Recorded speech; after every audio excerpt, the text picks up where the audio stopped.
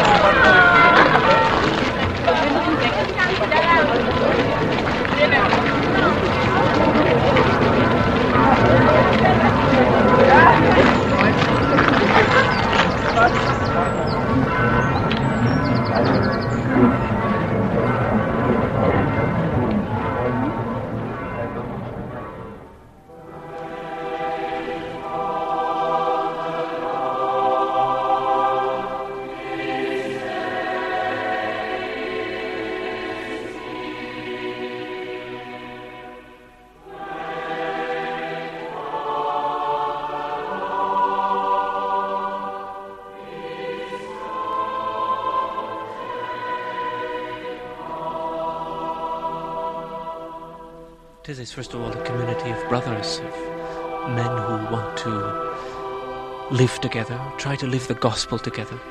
I think that was Brother Roger's intention when he started Taizé in 1940 during the war.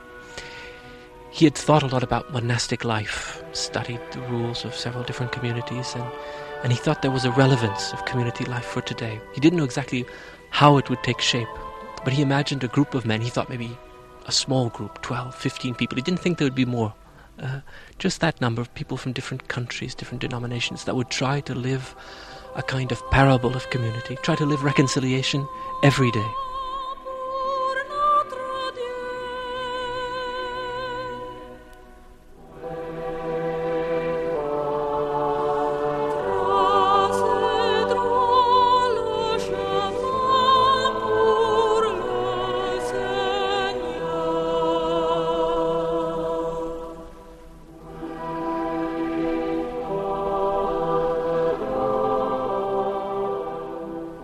En 1940, je cherchais un lieu pour la communauté future. In 1940, when I was looking for a house to welcome refugees, those who were threatened with deportation, and to start the future community, I could choose from 3 houses. This house had been abandoned many years ago. It wasn't expensive. The land and some of the surrounding buildings had already been sold. I learned that those who were selling were going through a very difficult time. They were living quite poorly in Lyon. I understood that they had a son who had my name, Roger, who left them one day with others and never came back. His parents were full of despair. They left and went to live in the south of France. When I learned that they were completely without means to subsist, I invited them back to live at Taizé. We thought, we will take care of them. When the former owner, Comtesse de Brie, saw us wearing white robes, she said, I have a letter, an old letter that I must find. She went and found a letter written in 1923 by a Benedictine nun from Dournes in the south of France. She didn't know her, but it was a tradition in her home to correspond with someone in the monastery. Her mother-in-law had done the same. On the 25th of January 1923, this Benedictine nun wrote to her, I had a dream. I would like to tell you about it.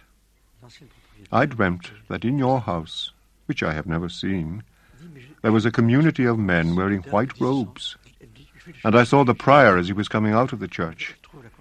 He was thin. She described him, and she wrote, he looked like your Roger, the son that had disappeared. I thought, it's a nice dream.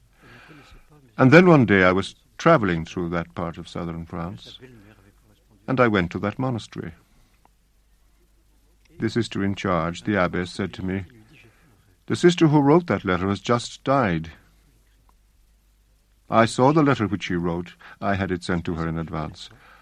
I hope you have taken it seriously.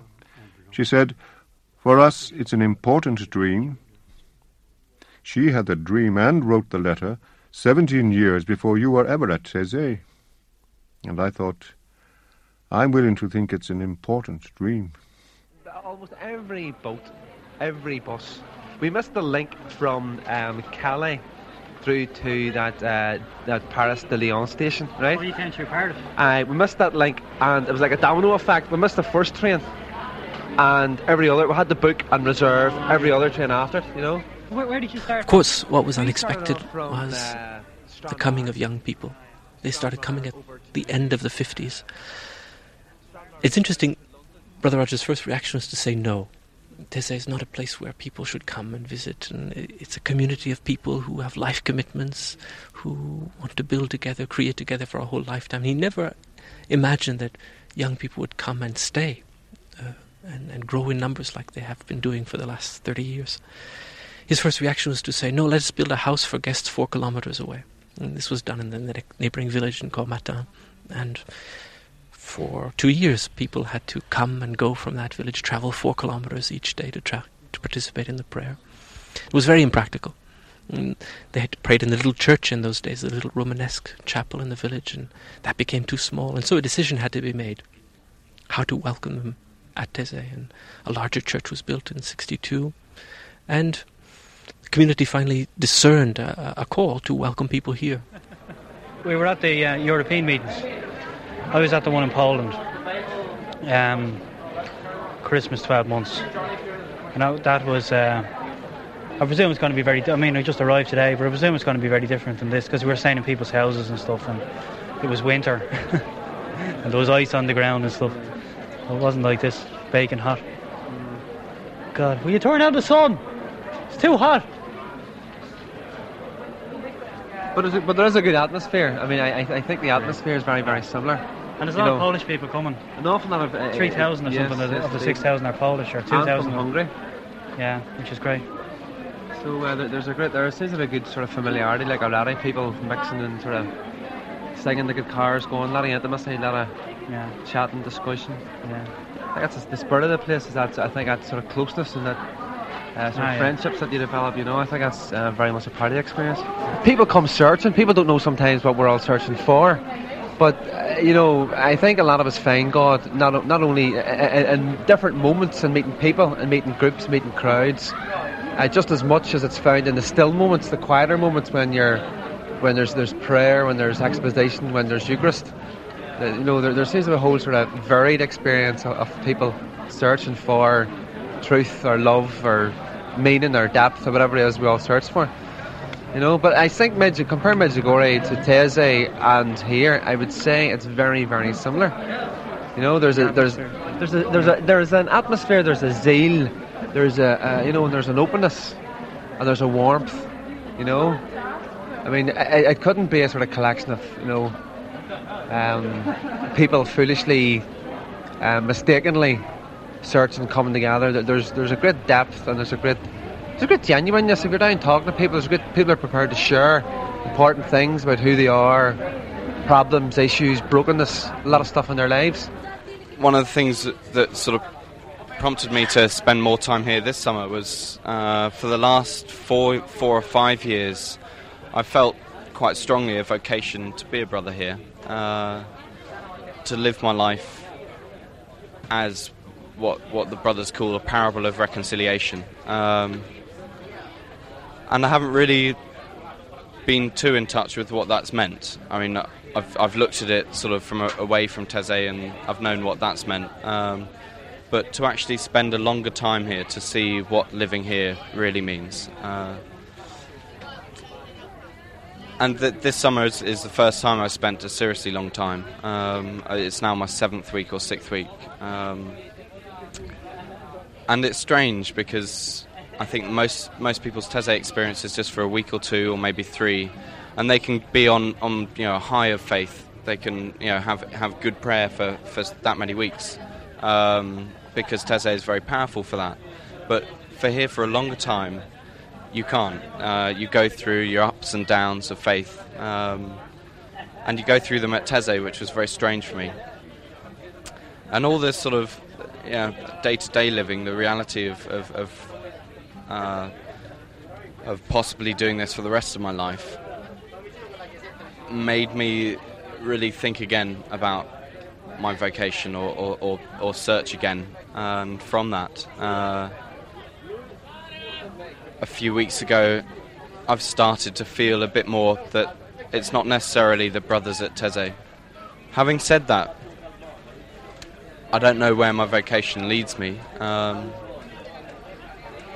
still open to the possibility of here, because all those reasons are very much sort of reasons to do with me. And I do know that it has to be of reconciliation for my life. Je pense qu'il n'y a pas un message de Taizé. I don't think there is a message of Taizé. What's essential for us is to live day after day with men, my brothers, who have taken lifelong commitments in the community to live out the reality of reconciliation. And because we are not alone, many young people are with us for the prayer. The important thing for us is to try to understand what these young people are searching for, to listen to them, perhaps to ask them one or two questions in order to help them continue their searching after they have left. But the most important thing is to prepare the ways of Christ Jesus, to prepare them for others, not in order to make them join our community, not at all, but in order to help them find ways of listening to others themselves, to understand, to never make others captives of themselves, but to make them free, to say yes or no to the calls of God, of the gospel, of Christ. You must count the cheese for when the cheese runs out, yeah? And for who does not take the cheese. You must count every number for those who don't take the cheese. And afterwards I will ask you how many people have not taken cheese, yeah? It's only normally 15, because that way we know how many people are at Taizé. Because if we don't know, we get it all wrong, yeah? Of course, to welcome so many people every week is an enormous amount of work, and we could never accomplish it alone.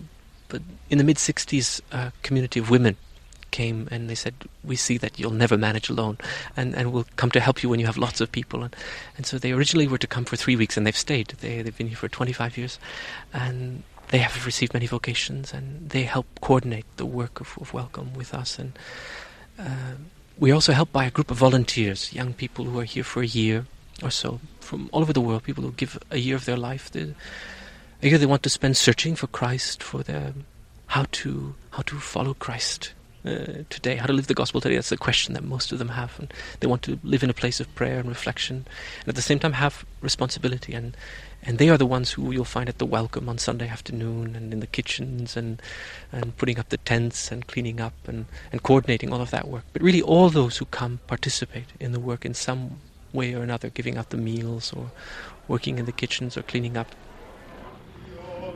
We help with the running of the community. Some of us stay most of us stay for 6 weeks, some of us stay longer. And it's a good way to get a sort of behind-the-scenes look at the way the community's run. Because it's a mammoth task of organisation. I mean, the kitchens, you've got feeding 6,000 people. I don't think it just doesn't seem possible. And yet, we manage. There's 5 of us in here at the moment, cooking for 6,000. It's hard work, but it's worth it. The routine at Taizé can conjure up many images in the mind. One of the first things I noticed on my arrival there were the huge queues at meal times. I immediately thought of famine-stricken Ethiopians standing in line, sometimes for days on end, in the hope of getting some food to eat. Although the food was similar, the difference was I saw no skeletons, no starvation, and we queued 3 times a day. Thank you. Thank you. A big feature of Taizé, of course, here is the simplicity of the lifestyle, the simplicity of the food, the sharing out of the one basket of bread, literally of bread. that's organisation around service, group of people taking on to serve the others and everybody cooperating and all that kind of thing. So I never had the idea that it was something like a concentration camp. It's more in that more positive stuff of people queuing up to kind of share from a common bread, that kind of thing, and a very simple food as well. That sustains us well enough for what we're doing. It's very different from a supermarket queue. It's very different from the queues of cars for a petrol station. It's a different sort of queuing. We're queuing for social welfare. It's a very different sort of queue than that. It's much more joyful kind of queuing than that sort, the other sort, which I suppose we're more used to. Joy is present in all aspects of Taizé life, especially at night when young pilgrims come together around the campfires and experience a variety of cultures. It's a great atmosphere here in the evenings. People join up in groups, singing and dancing. Like you'd have the Spaniards playing Spanish music and dancing flamenco, and then of course the Irish playing the great old Irish songs. Our problem is we need a guitar. There's no problem us going down there just sitting around looking at each other. If you're going to have an Irish evening, you need to have a guitar. You need to have music and cracking Cayleys and all that kind of thing. And we can't be going diddly-eyed low. Can you go diddly-eyed low? Go diddly-eyed low. You need alcohol for that. You need alcohol. You have to queue for an hour to get alcohol. But queues are good. Here's Ailish. Ailish, have you got a guitar anywhere? I'm in the discussion group. It's very interesting. There's 2 Czechoslovakians and they're both handicapped. They've been telling us a lot about what it was like to be handicapped in a communist country. And there's a Danish fella, and there's 3 Swedish girls, and who else? There's some people from Belgium, so it's been very interesting hearing all the different views. And they give us some guideline questions on an introductory talk that we have in the morning, but we don't necessarily have to stick to them. They're just for opening up, So we've been hearing a lot about what life is like in the different countries. Life in South Africa, is much more difficult for the young Africans. So about Taizé, it's really something new and something different to me. It's like Taizé is like a world on its own. When I came here, I didn't expect what I have found here. Especially the mentality of the young people. They are much more open, to Africans, and they are free, and they have a desire to reach out to know more. Comparing them to young people of South Africa, the white young people, is really different, because for them sometimes it's difficult to mix with them. We have formed youth groups in churches, and we have tried to create a friendly relationship between the Soweto young people in Johannesburg by twinning ourselves with their youth groups. But it's difficult, I think, for them to really accept us in a more brotherly way. It's coming, but it takes time. To be holy, the word holy, when I first hear this word, sometimes it's as if it is something very extraordinary or something very special. Yes, it's special, but it does not have to be something very big to be holy. Taizé is holy because of the openness of the people and the willingness of the people to share and to be with one another. And especially the common prayer, praying together is something very unique, because it shows brotherly love and a Christian unity.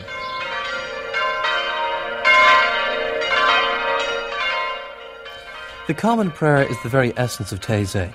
3 times a day the bells call pilgrims to pray. But it's not a conventional service. To begin with, there are no seats. If the church is too small to hold everyone, it is simply extended by large tents. Nobody is turned away.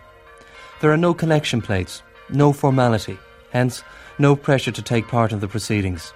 And yet, thousands of people congregate in this makeshift place of worship to pray with the brothers.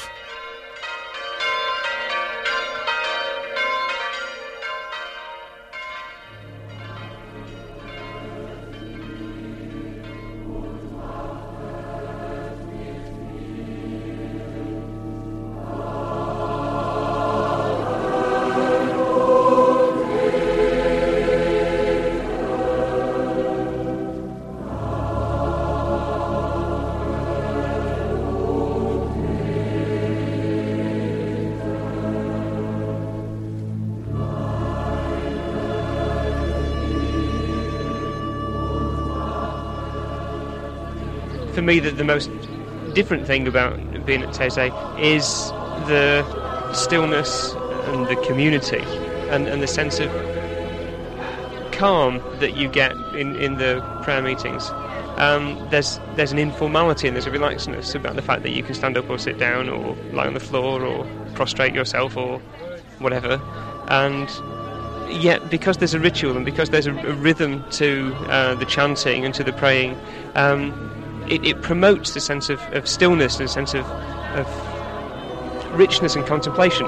And I do think that the informality, it extends to things like the structure of the building, because it's part church but also part tent, and the fact that it's got that kind of flexibility and informality. It's almost like camping out.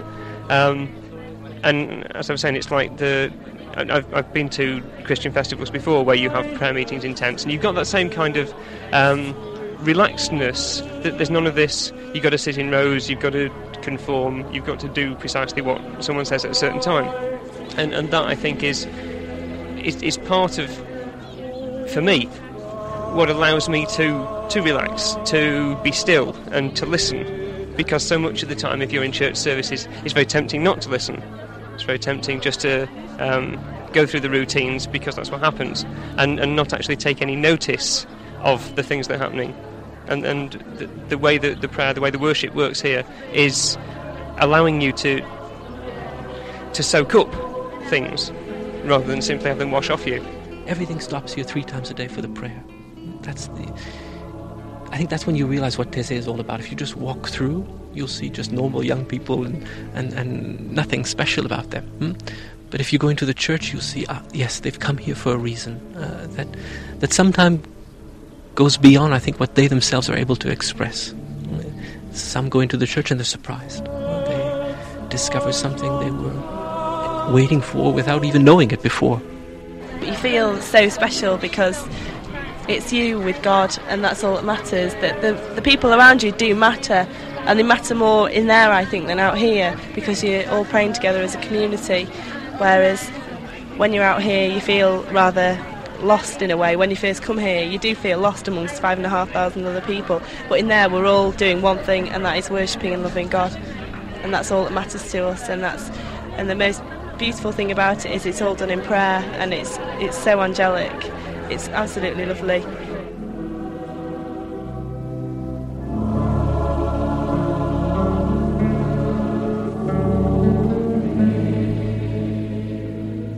Living conditions at Taizé are very simple. People share barracks and tents. If you're lucky, you have a mattress. And if you're not, well, there's only one way of appreciating the ground you walk on: by lying on it. As a media person, I was given a special treatment and was allocated a room in Alabio, a house run by nuns who live according to the order of St. Ignatius of Loyola. They've been in Taizé since 1966, looking after the sick and helping the brothers welcome people to the community. My room was very basic: a single bed with a desk lamp and a table. Compared to the rest of the camp, this was luxury. One of the girls in the group is sick. We found out last night from her sister that she running a fever, temperature, and she's in here in the Alabio, which is the infirmary, where the sisters look after those who are sick and disabled. So I dropped by to see how she was doing this morning, and she has tonsillitis, so she had to go to the doctor to get the antibiotics, which they don't have here. So I just getting the address of where we send off for the insurance for the 200 francs for the doctor's bill. 200 francs, what's that, 20 pounds? Oh my God, 20 pounds. Jeepers. Well, that probably includes the chemist fee as well. But however, she's fine. I saw her heading out the door. She can walk anyway. So she'll be fine. But it's a nice place here. I must get sick myself. It's lovely. Everything clean and hot water and lovely cooking going on down there. So, anyway, back to the tents. Thanks very much. See ya. Bye. We're just leaving the Alabio now. We're coming out onto a public road which runs between 2 local villages, one of which is Taizé. I can't remember the name of the other one.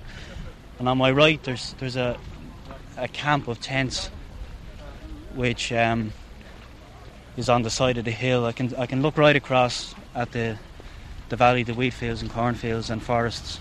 Lovely scene over to the west, out to my right there. And the trains run along at the far side of the valley. You can see them every so often, booting along very, very fast.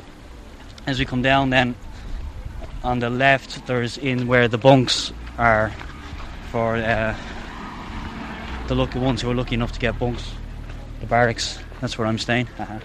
And also we pass the exposition shop where you can buy all sorts of different souvenirs. And here's a man who I think has been doing some shopping. Hello. Hello. Have you been buying something in the shop? Just a few postcards. It's a bit late for postcards, isn't it? That's never too late. The last day we'll do for send mine. I'll be home before them. You'll be home before them. Some place. Have you been in there? Yeah, no, I haven't, no. Yeah, it's some place. That's what they look after, all the disabled folks. And there are a lot of them around here, aren't there? Yeah, there are. Yeah. Yeah. You start to complain around here the first couple of days. We were complaining a lot about the heat and about the food. And right. You look around you then, you see so many disabled people struggling along on crutches and in wheelchairs, and it's a lonely life around here. I mean, we find it hard, but God, they must find it so much harder. We don't have many problems, do we? Yeah. Just irritations, really, I suppose. People sleep in dormitories. We've wanted to build very little, not to become a big organisation. We've built some dormitories and put up lots of tents, and I think we'll keep it that way. We've rented also a few places for adults in some local villages, but we don't want to build. Just what is needed to welcome people. And I think the simplicity is part of Taizé also. It's part of what makes it possible to be together in such a joyful way. You can be yourself simply, and in the discussion groups also, when people, after the Bible introductions, when people break up into small groups to share, it's not a discussion on ideas, it's not a debate, it's just sharing something about your own life, what you have understood, what you are searching for. Okay, well, so far what have we seen? We've seen that there are similarities and differences between the two texts in Isaiah. The first one saying that he is of royal descent, that he will be a king. It was very forceful language. And here you have now in chapter 42... I spent a lot of time doing the Bible group, what we call the Bible group, and this is a very important part of the life here, because when all of these people come from very different backgrounds, different churches and so on, we want both to start with the thing that all Christians have in common, which is this God's Word, the Bible, and also start with the roots of our faith, because many of them don't have a lot of formation, and so the important thing is to go back to what are the roots, what does it mean to be a Christian, what does it mean to be a believer in God. And it's this book, the Bible, which everyone knows, which is found in every hotel room, and yet people don't perhaps really know what's in it. So we try to bring it a little bit to life here in a very simple way, each day to give an introduction of about an hour, talking about different aspects of Scripture. This year I talk about the Holy Spirit, the angle of the Holy Spirit, and give them some Bible texts to read themselves and some questions to try both to help them to understand the texts, but also to apply it to their own life, not just to do a reading as a historical document, but to say, how does this message of God's love for us, of God's presence to us, how does this affect me in my situation today in my life? I find it different. Okay, I study the Bible during the year in the course that I'm doing, but it's a more intellectual sort of study. Here, you get a piece of text, you're told what sort of context it's in, and you're asked to discuss it in a group with other people. And you get a variety of different opinions. You can agree on some points, but you may disagree on others. But I always find it interesting and enlightening to listen to what other people have to say about it, because I am bringing my point of view, my experience, my life up to now to the Bible, but other people are bringing different experiences and different points of view to the Bible, and you can always get enrichment from other people's point of view, because everyone has something different to say. That's why I would find the week of Bible study so enriching. Even though I am doing it during the year, that's a different sort of study. That's something that's knowing what's in the Bible and what it's about and how it works. It's a more intellectual thing, but this would be more enriching personally. Well, I don't read the Bible at home very much, and for that reason I choose Bible introduction in Taizé, because it helps me a lot to learn more about the Bible, about the text, about the life of Jesus Christ. It helps me also at my work. I'm an educator. I work with speech-defected boys from 14 till 18 years old. And it's not easy, so when I read Bible text, when I pray and when I enjoy the silence, it helps me to put courage on it, to go on with my work. Because the last few months there were very lot of difficulties in my group. I think the theme of the meetings here has always revolved around those two realities, an inner life and human solidarity. At the same time, we've never wanted to create a movement that would have the name of Taizé. We always felt that young people were called to welcome them for a week and then send them back to their neighborhoods, to their local churches, that they be able to find ways to continue there. And we tell them that. Don't form a Taizé group, that's not the important thing, but try to find out ways of continuing an inner life and ways of solidarity where you live. En écoutant des jeunes tous les jours, je me dis, il est très important. Listening to young people every day, I often say to myself, it is most important for young people who come here to know that it's up to them to discover what they must discover. We can do very little. We always want to be profoundly honest with every young person who passes through, and never force something on a young person's conscience or sensitivity. On the contrary, to give each one that certainty that it will never be used here. That Taizé is a place where you come to for a week, from Sunday to Sunday, and after that, it's up to them to continue. Taizé affects people in many different ways. Evidence of this is in every parting glance. The common prayer, the time for reflection, and the sense of belonging is what touched me. I write you a letter. Yes, send photographs. Yes. Now we're gone silent. Stefan is waiting on Agnes. She has not turned up to say goodbye. It's not sad at all, because we shared so much, isn't it? Did you come together?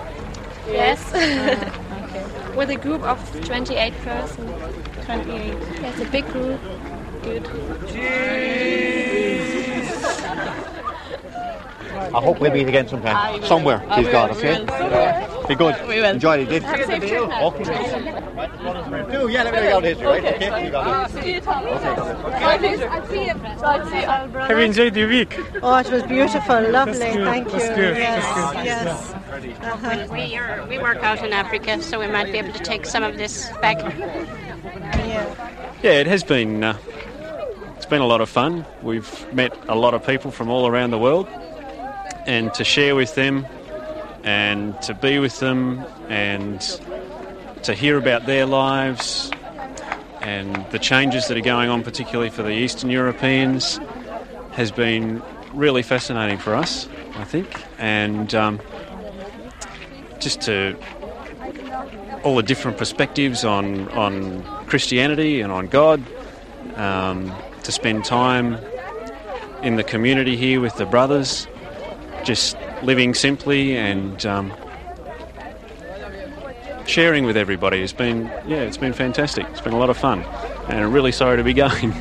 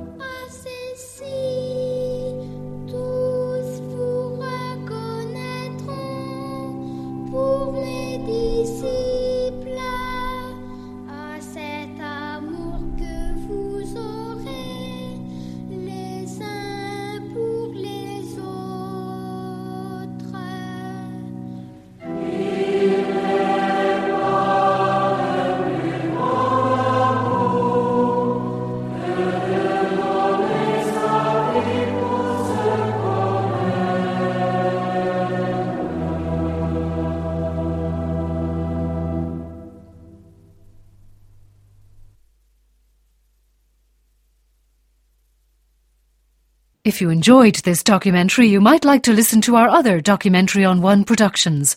Visit rte.ie/Doc on One.